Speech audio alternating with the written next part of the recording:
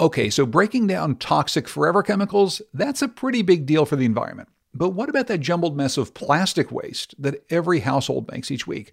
There's tons of different plastics out there, from the wrap on the grocery store vegetables to the plastic in your milk jug.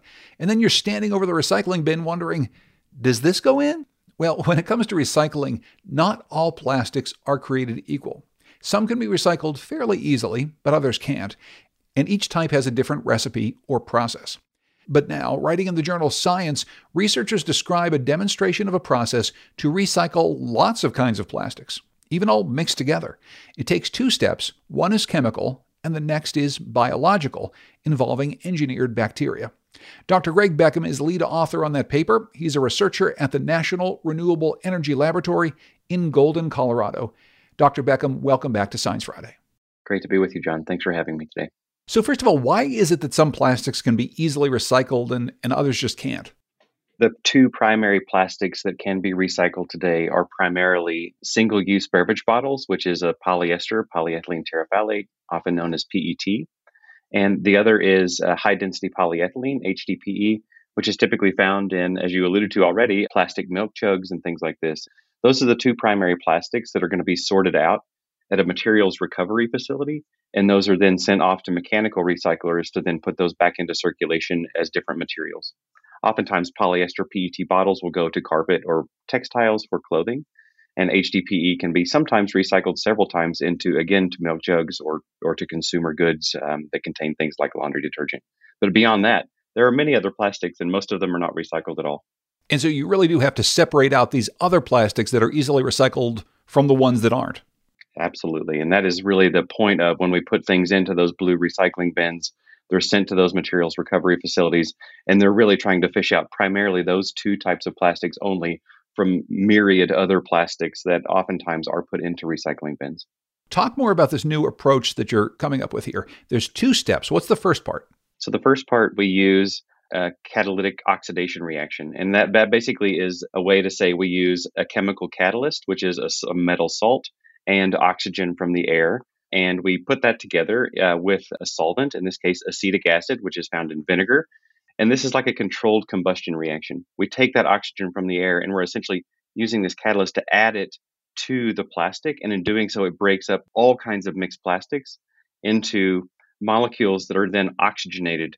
And that means they're more water soluble and more bioavailable for the next step, actually. So then what happens to these liquids?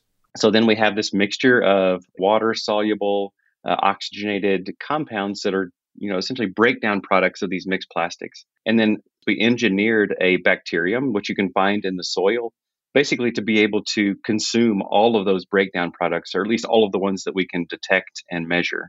Imagine like a buffet. You've got like all of the entrees and side dishes on this buffet. We've engineered this single bacterium to eat all of the options on the buffet. And what it does is it can turn all of those mixed products into a single target product that we sort of engineer in on the organism side as well. So it's like an omnivorous bacteria. It likes everything on the buffet. Absolutely. That's a great analogy. So when you talk about a bacteria that is engineered, what exactly do you mean? I mean, how do you engineer it? What does it take?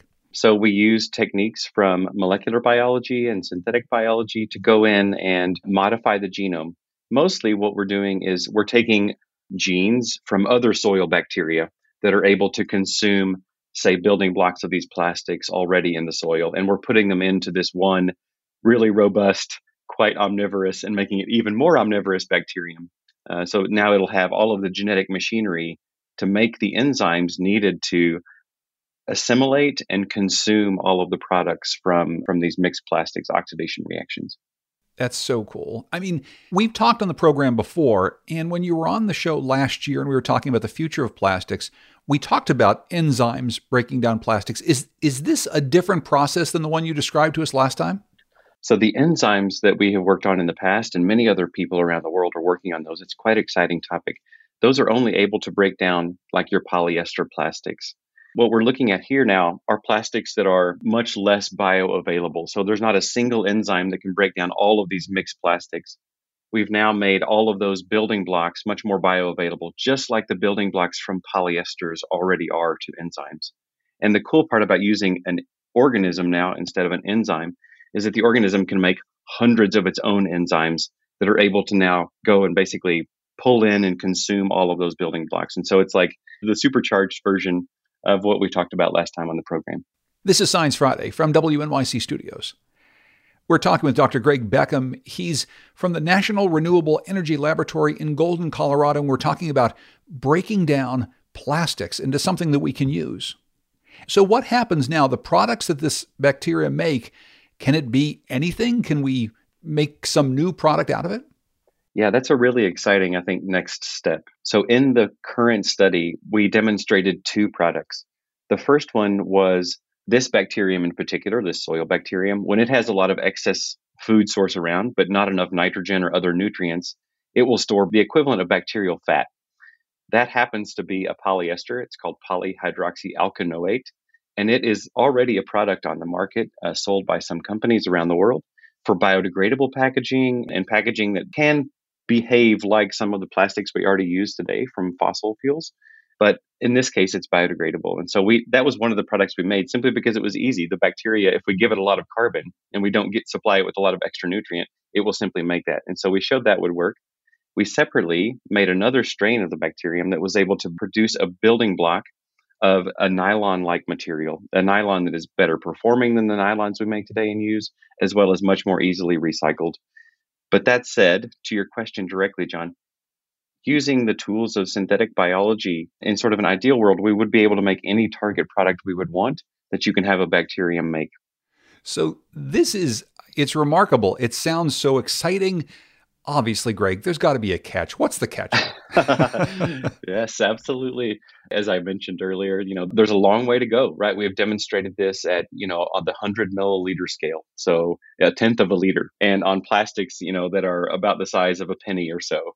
Can we put bottles? Can we put entire pieces of carpet? How do we scale this up? Is it economically viable? How do we best integrate all of the pieces of the process? Those are open questions. And certainly, what do we make? That's another open question. And all of those things need to be answered and addressed to basically take this to hopefully a commercially viable process. And commercially viable meaning you've got to find industry partners who can take whatever you make with these bacteria and want to make it into something else, or else there's no economy there. Absolutely. Yeah. And it not only does it have to be commercially viable from an economics perspective, but it absolutely had better be more sustainable than the linear economy of extract petrochemicals, make plastic, use them, put them in the landfill. So it absolutely needs to be better than that current linear approach that we have today. Well, and I guess for a final question, though, that is really the big piece of this. We're trying to adjust our economy, our energy economy, away from fossil fuels. The inputs in the future might not be the same byproducts of fossil fuel production. So how exactly does a process like this fit in as we start to shift away from the types of things we make and consume overall? It's a great question, John. I hope in the next 50 years or so, or next several decades, that certainly bio-based building blocks that go into tomorrow's plastics certainly should be a major emphasis of the research community, the industrial community, and generally of humankind. I view technologies like this as kind of a bridging approach where we're going to continue making the plastics that we use today, probably for many, many years. And hopefully this can be a way to onboard a much bigger, essentially, funnel of types of plastics that we're able to currently recycle. And hopefully by doing this and then turning them into building blocks for recyclable plastics, we can then sort of usher in this transition. And hopefully the technologies like this, many of which are being developed around the world, can help in that respect. You sound positively, giddy about these prospects. Absolutely. We are extremely excited about this process concept. We think it's very cool. The ability to recycle mixed plastics is just such a challenge. And right now, there's only a few options, and they have a lot of issues with them at scale. And so I think any and all approaches should be looked at that are able to take in mixed plastics over just a single type of plastic, for sure. Greg Beckham is a researcher at the National Renewable Energy Laboratory in Golden, Colorado. Greg, thanks so much for taking the time to talk to us today. Thank you so much, John. Really appreciate it.